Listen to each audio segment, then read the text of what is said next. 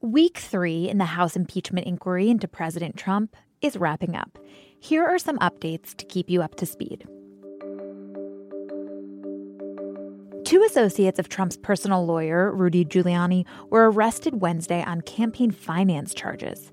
The 2 men are charged with scheming to funnel foreign money to U.S. politicians in an effort to affect U.S.-Ukraine relations.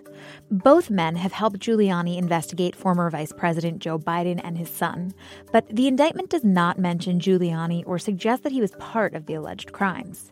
House investigators issued subpoenas to those 2 men following their arrest.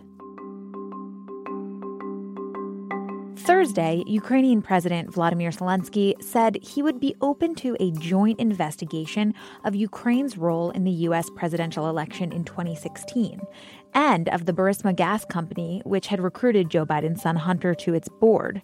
But Zelensky didn't elaborate except to point out that no one has presented Ukraine with evidence of any wrongdoing. Also Thursday, House Democrats subpoenaed Energy Secretary Rick Perry, giving him a deadline of October 18th to produce key documents related to the impeachment inquiry. In a phone call with House Republicans last week, Trump emphasized that he had made a July 25th call with Zelensky at the request of Perry. Trump said Perry urged him to contact Zelensky to discuss a liquefied natural gas project. And while developments in the impeachment inquiry have dominated domestic politics, a controversy has arisen over U.S. foreign policy.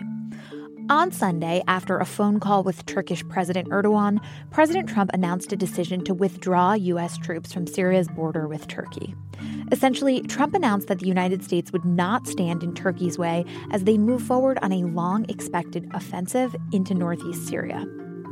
Turkey's goal in such an offensive is to push the Syrian Kurds back from the border region. But these Syrian Kurds are U.S. allies, and they've been fighting alongside Americans against the Islamic State for years. Essentially, the U.S. withdrawal leaves the Kurds on their own to fight against Turkey. In written statements, Trump linked his decision to withdraw U.S. forces to his goal of ending the insurgent wars that have dominated the U.S. military's focus for 2 decades. Meanwhile, critics, including many Republicans in Congress, warned that the Turkish assault was a threat to U.S. policy interests and that moving our troops away from the border area means abandoning our Kurdish allies.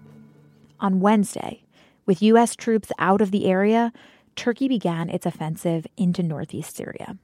What led to Trump's controversial decision? How have the foreign policy events of the past week tested the bounds of Trump's Republican support? And how critical is their unwavering support as Trump faces an ongoing impeachment inquiry?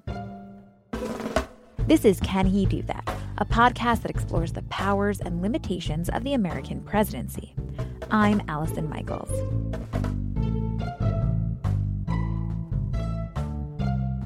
Later in this episode, I talked to national political reporter Robert Costa about exactly how Trump's foreign policy decision in Syria relates to the ongoing impeachment inquiry. But first, I wanted to better understand the details of the very complicated situation in Turkey and Syria. I turned to the Post's Pentagon reporter, Dan Lamothe. Before we dove into the details, I asked him to just lay out the basics of the conflict for me. In a nutshell, Turkey notified the White House on Sunday that they were launching a military operation into northern Syria that potentially or realistically will target one of the best counterterrorism partners the United States had in Syria. The group, known as the YPG, has ties to another group that Turkey considers a terrorist group, the United States considers a terrorist group, and Turkey has always been uncomfortable at best and angry on a frequent basis about the United States' decision to partner with this group, the YPG, because of the ugly history between the YPG and Turkey. So they roll in, and the concern is they're going to do a whole lot more than they say. This could get very bloody very quickly, and one of the best allies the United States had in northern Syria could get seriously messed up in another flavor of this war, and the United States is largely on the sidelines at this point. Let's unpack that. The YPG group, they're Kurdish. Who are the Kurds exactly? The Kurds are a group that span a few different countries, primarily northern Syria and northern Iraq. There are several groups within those Kurds. They don't all see eye to eye on every issue. They don't all collaborate on every issue. So when it comes to national security, when it comes to U.S. military operations over the last few years, in Iraq, one group that often came up was the Peshmerga. That's an Iraqi Kurdish group. They worked with a lot of different U.S. forces in areas like Mosul, in areas like Kirkuk, some of the large cities in Iraq, and some of that area that's sort of a semi-autonomous part of Iraq. They have their own regional government. They still count as Iraq, but it gets complicated. Syria is even more complicated. And that's really what comes up here. So the main group that the U.S. military aligned itself with during the counter-ISIS operations there is called the YPG. They set up again, sort of unofficial semi-autonomous area. In northern Syria? In northern Syria. And they were really looking to keep that. I think that was, their own motivation for working with us was, one, these terrorists were in their area as well, a threat to them as well. Meaning the Islamic State? Yes.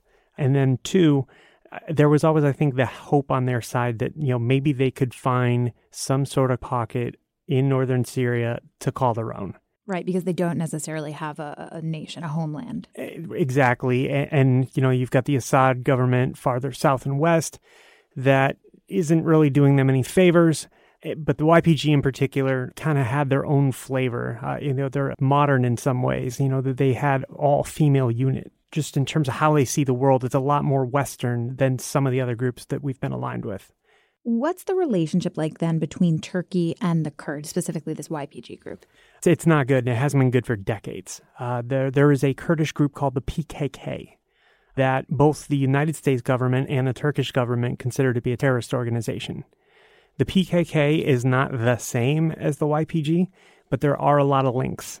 So you have Turkey concerned about the growing power of this Kurdish group in Syria along the Turkish border because of terrorism that's occurred in Turkey. So what does Turkey want to see happen to the Kurds that are in this border area? I think there are two things here. One is what they're saying, and the second is what everybody's concerned about. What they're saying is that they want to set up a safe zone and push the Kurdish area 20 miles off the border. They want to be able to resettle some of these Syrian refugees that moved into Turkey in that area and basically push them farther back from Turkey for their own safety in their own eyes. So that's what they're saying. What's actually happening? The concern is, while that all might be in part true, they don't necessarily discriminate on who they consider a threat, and that women, children, non-military men get rolled up in this, and that it could get quite ugly, and that especially considering the history between the Kurds and the Turks, they kind of consider all of the above to be potentially terrorist, and that you may have a bloodbath on your hands. Is it possible for the Turkish military to distinguish who is aligned with terrorist groups and who's not among those Kurdish forces? Possible, I suppose. How they view the world and how the United States views the world on that is probably not the same. So then on Sunday, the White House announces that they'll pull about 100 U.S. military personnel from parts of northern Syria and essentially give Turkey the go-ahead to launch this offensive against the Kurds, to establish this buffer zone. We've since seen that happen. Turkish forces have launched into Syria. Can you explain to me why that move by the White House to have Trump essentially endorse an offensive from Turkey against the Kurds is controversial? There's a couple pieces here that are important to point out. One is that you go back over the last several months, the U.S. military, when it talks about this at all, has focused on joint patrols that they wanted or hoped to see between Turkish forces and U.S. military, U.S. Special Operations personnel. We've seen Rangers up there. There's probably Special Forces up there. The desire was, we will do this together. And I think in part because of that, the desire was basically, we will be there if things start to go very awry. we will be able to kind of put this back in the box or guide this process to having some sort of safe zone, that Turkey would call it.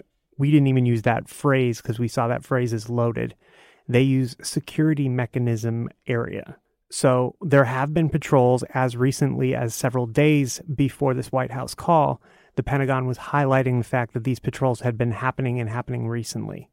They also set U.S. military personnel into Turkey to set up a new operations center, a headquarters of sorts, in Ankara, the capital, to work with the Turkish military and have a sense for how this was all playing out, collaborate where it made sense, monitor where it was probably a bit more of a concern. All of that seemed to be maybe a sort of slowly progressing thing that could be okay. I think everybody realistically thought that there was also the possibility at any point that Turkey would either get fed up with the way it was going or just never really be invested in it and just do their own thing. On Sunday, Turkey indicated that's exactly what they were going to do. This gets especially complicated now because the United States talked the Kurdish groups, YPG in particular, into destroying some of the fortifications they had, some of the defense, bunkers, that kind of thing that they had in that area, their own ways to protect themselves, and talk them into moving into different areas within that border area. Kind of in that last week or so, hey, we're working with the Turks, basically help us help you. Now Turkey's saying thanks but no thanks. And oh, by the way, we've done several patrols, so we know the way this area looks. We've basically been able to do recon on these patrols, is the concern from some of the U.S. officials that I've talked to. Okay, so that sort of led into the conversation between Trump and Turkish President Erdogan on Sunday. What ultimately came out of that call between the two leaders? On its face, you have a statement that comes out initially in which the administration says, Turkey's going to do this, we're going to get out of the way. Subtext, Turkey's doing this whether we want to or not. And the White House has the choice at that point of trying to, in some way, push back against a longtime NATO treaty ally in Turkey, or this group that has shed a great deal of blood working directly with the U.S. military over the last 5 years against the Islamic State. So not an easy choice. Not an easy choice. And no matter what you do there, it's a very emotional issue. 11,000 or so Kurdish security forces have been killed against the Islamic State. They basically functioned in a lot of ways as the United States ground force. The U.S. military kept saying that they would fight by, with, and through its partner forces on the ground, the YPG being the most prominent when it came to that northern Syria area, and kind of make it work. That was never going to be okay with Turkey long term. And this is evidence of that. Exactly. So how does Trump's decision align then or not align with recommendations from the Pentagon? The Pentagon was really trying to make this security mechanism thing work. We saw statements as recently as Thursday before that Sunday call in which they were highlighting the patrol. They were getting pointed questions, even at that point, from some of the reporters in the room focused on the Middle East on, oh, hey, you can't even agree on what you're calling this thing, safe zone versus security mechanism, and more or less, how are you so sure this is going to work? I suspect now, in retrospect, the Pentagon was trying to message to Turkey that this could work, put as happy of a face on this as it could for as long as they could, and hope it just worked out. Mm-hmm. Once Turkey said, we're doing this, and they're not asking, they're telling, the recommendation from the Pentagon at that point appears to have been, we should move our U.S. personnel within Syria, back from some of these border areas, probably, dozens of miles, something like that. So why has this met so much condemnation from Republicans? It's seen as a betrayal of the YPG. It's seen as a potential bloodbath, ethnic cleansing, all those sorts of terms come up. And we're not sure yet exactly how this will play out or what kind of restraint Turkey may or may not show. But the signs are there and the history is there where this could go very poorly. And we are not really positioned to do a whole lot on the ground. Have we seen anything going poorly thus far? There are already reports of children being killed. There are already reports of civilian convoys being hit. There are already reports of buildings that are not military targets being hit. In the best of circumstances, war tends to not be pretty, and you don't always hit what you want. You can try your best. But the Turks also have a history where they're not trying as hard to be as accurate as the United States military necessarily tries to be. Does this move affect how our other allies view America as a military partner? The United States has a history. There are examples in the 70s and 80s. The Kurds have a history of when it benefits the United States, it often also benefits them to be working together. And then the United States also has a history of leaving. And then the Kurds are on their own again. So this isn't unprecedented. No. You've seen a lot of language of, they got screwed again. And it's that kind of thing. And that's why it's so emotional. And it's this weird thing where they are not an official government. We are trying to work with the Iraqi government. We are trying to figure out that northern Syria puzzle while Turkey has, it's on their southern border. They're deeply invested in this. They're deeply angry in some ways about this. And, we're trying to not make it worse and try and figure it out. Islamic State, the actual physical caliphate, the territory they had, that was a victory. But that was never going to be just wash your hands and it's over. Like, you got to figure out what's next. And there hasn't been a great sense that we have a plan there for that. So one thing I just want to clarify here is President Trump and the decisions that President Trump made essentially aligned with what the Pentagon was requesting. That's a good question, because one of the things we're trying to understand now is, did the Pentagon really recommend that? Did it recommend that because of what the president said? Did it feel boxed in and it was like, well, we got to get our people out of harm's way? And then there's all the questions of, okay, do you want 50 or 100 special forces members fighting it out with a NATO ally? The way these things go, there's no practical off-ramp that's not ugly for somebody, and ugly for somebody that we are supposed to be, on some level aligned with. So then to sort of return to this question, if fundamentally we're kind of caught between a rock and a hard place, what is it about Trump's decision-making here that seems to have riled up Republicans and become so controversial across the aisle? I think the way it was rolled out on a Sunday night in a statement that was lacking context at best, with more or less the excuse made, but no context of why, was a problem. I also think that the fact that it didn't look like Trump pushed back at all. Mm-hmm. Maybe he did, but the supposition at this point, based on the way that this has been portrayed, Turkey said, we're doing this, and Trump said, okay, got it. And you don't necessarily get the sense that there was a lot of pushback here, or using, the NATO alliance, or looking for a way to fix this. And to be fair, fixing it wouldn't be easy.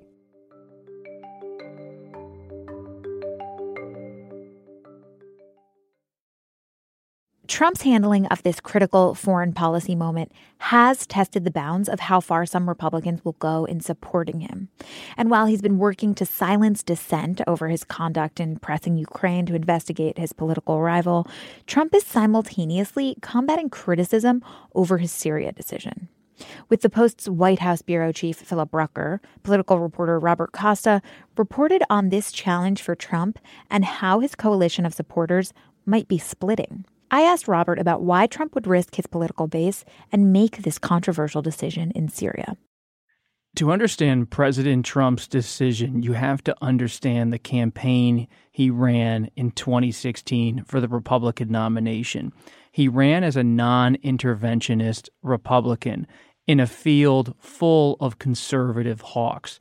He essentially adopted elements of Ron Paul and Senator Rand Paul's foreign policy, a belief that America's footprint abroad should be shrunk.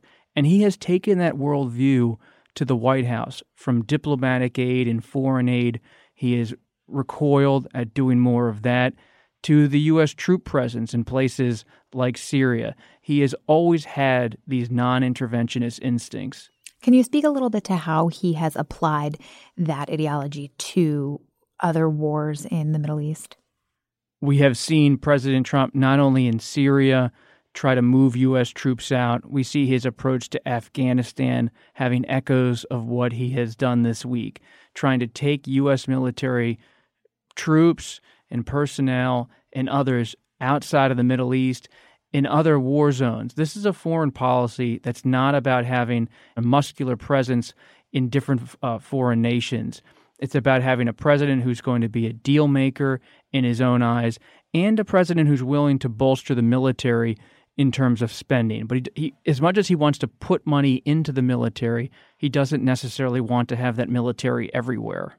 And how, more specifically, does that differ from traditional Republican ideology on this stuff? It differs not only from traditional Republican ideology, but from traditional Democratic foreign policy thinking.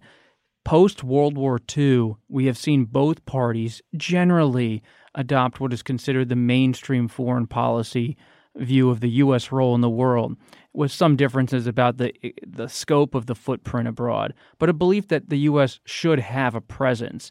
It's only been in recent years, especially in the wake of what's happened in Iraq and Afghanistan, do we see new voices in both parties arguing against that mainstream view of having a U.S. presence in all of these different nations.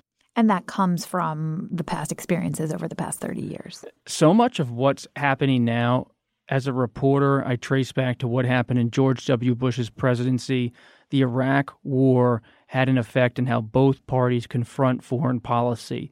And the dissatisfaction in Republican ranks about people like George W. Bush as president, Senator Lindsey Graham of South Carolina, and other hawks has enabled people like President Trump to step into that void and provide a different view that actually is electable. All right. Well, before we get to that exactly, I want to talk about how we've seen this discrepancy sort of play out in the Republican Party over the past few days. Trump is facing an impeachment inquiry into his pressuring Ukraine to investigate a political rival. Have we seen Republicans in Congress outspoken about Trump's actions in regards to that investigation? We have, and the timing is so intriguing because Republicans on impeachment have been so reluctant to speak out almost at all about President Trump's conduct, his dealings with foreign leaders like the president of Ukraine. They've been framing the Democrats' impeachment push as a partisan pursuit. At the same time, they feel like they have an opening now on this foreign policy front on Syria to offer sharp criticism of President Trump. And this criticism, coming in the waves it is, offers us a mirror into the Republican Party, a Republican Party that on the surface is fully with President Trump, but is willing to speak out against him at a fragile political moment. And that's what Phil Rucker and I wrote about on the front page to try to capture why the Syria debate matters in the broader Republican story. Well, let's talk about some of that reporting. Which congressional Republicans have condemned Trump's decision in Syria? Everyone from Majority Leader Mitch McConnell, Republican of Kentucky, to rank-and-file Republicans in the House. You see the traditional hawkish worldview of Republicans nationally having a bit of a resurgence, and people are saying, whoa, President Trump, you've gone too far. We want to protect the Kurds. We want to have stability in the Middle East. We want to have some troops in northern Syria. But you see Senator Rand Paul very happy about the president's decision. And there is this core belief in the Trump White House and in Senator Paul's camp that many Republican-based voters, as much as they want a strong military, don't actually want to have too many troops abroad. And they believe, despite the outcry, the president's in a solid position. But that will be tested in 2020. And what about people who've criticized him? Who's notable among the Republicans that have criticized him? Most notable are evangelical Christians. We always knew hawks would speak out. Hawks wouldn't like the removal of U.S. troops. But evangelical Christians have been a solid core support base for President Trump for 2.5, 3 years. But because of their belief that Christians in the Middle East should be protected by U.S. military presence, their concerns for the Kurds as U.S. allies, you have seen everyone from Mike Huckabee, the former Arkansas governor and presidential candidate, to major pastors speak out and say, President Trump, we really like you, we're with you politically, but we don't like this decision. I spoke to David Brody from the Christian Broadcasting Network for this story, And he said it's a mini crisis moment for the evangelical Christian Republican community because they felt like President Trump has given them so much. He's nominated conservative judges. He's protected their institutions in what they see as a fast-changing culture. Is this a bridge too far? Brody and other evangelical Christians we spoke to said probably not, but it's testing the limits. And to be clear, it's particularly important for Trump to maintain his basis support, evangelicals included, not only, of course, because the 2020 election is only a year away, but particularly because polling about his public support might swing Republicans in Congress who are likely to be making decisions about impeachment soon. We're in the middle of a political war, and President Trump, facing possible impeachment in the House, will need as many allies as he can accumulate. And he knows that there are some evangelical Christian Republican senators who may be unnerved by his decision on Syria. And those are the same senators who might be with him in spirit on almost every other issue, but they will be tested if the House moves forward with impeachment and Republicans have to confront a trial of President Trump. They'll have to make a decision on his fate. So in light of impeachment and the news out of Turkey and Syria, what do we know about what Trump is doing to maintain his base's support at this point? The White House believes the president has enough political capital to carry him forward, even as others express dissatisfaction with his decision. But that doesn't mean they don't see the cracks in the Republican Party. Phil Rucker and I looked into how the White House is going to handle this skittishness in the GOP. We were told by several Trump aides that Mick Mulvaney, the acting chief of staff, is going to mount a quiet charm offensive to try to make sure Republicans feel comfortable with President Trump as he moves forward with foreign policy and as impeachment unfolds. Dinners at the White House, meetings at Camp David, phone calls. They're going to try to make an effort to make sure Republicans stay in line.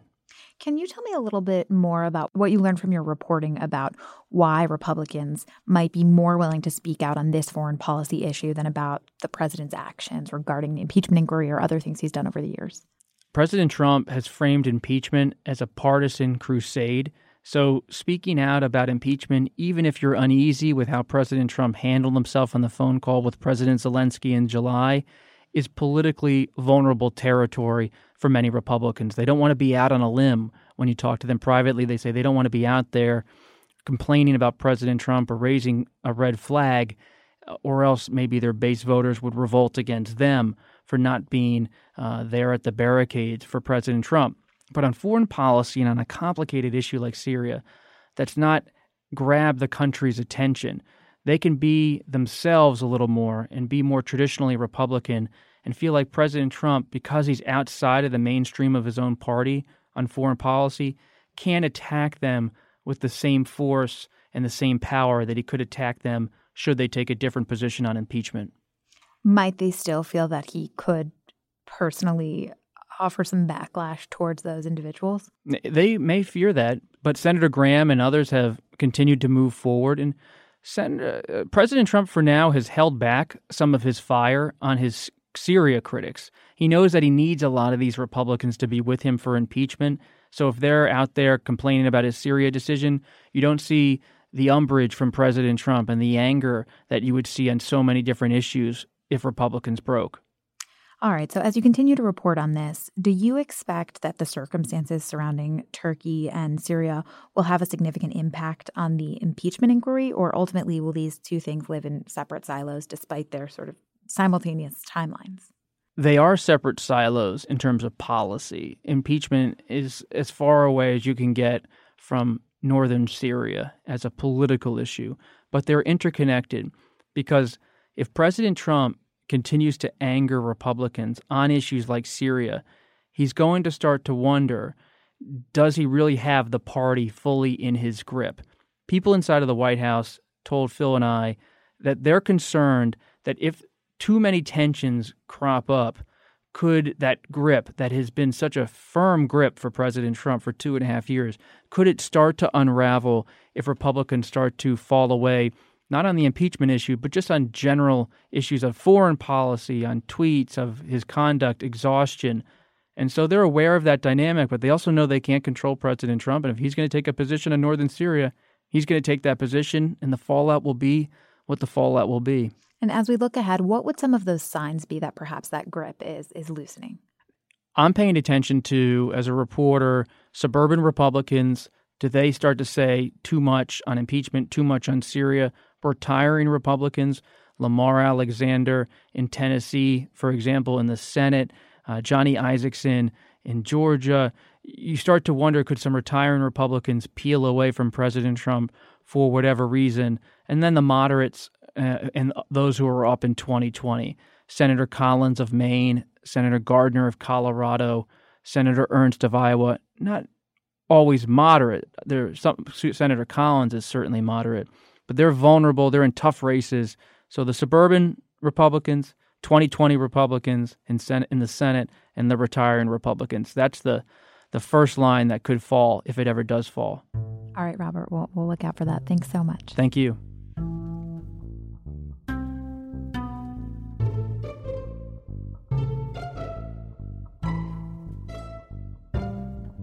This has been another episode of Can He Do That?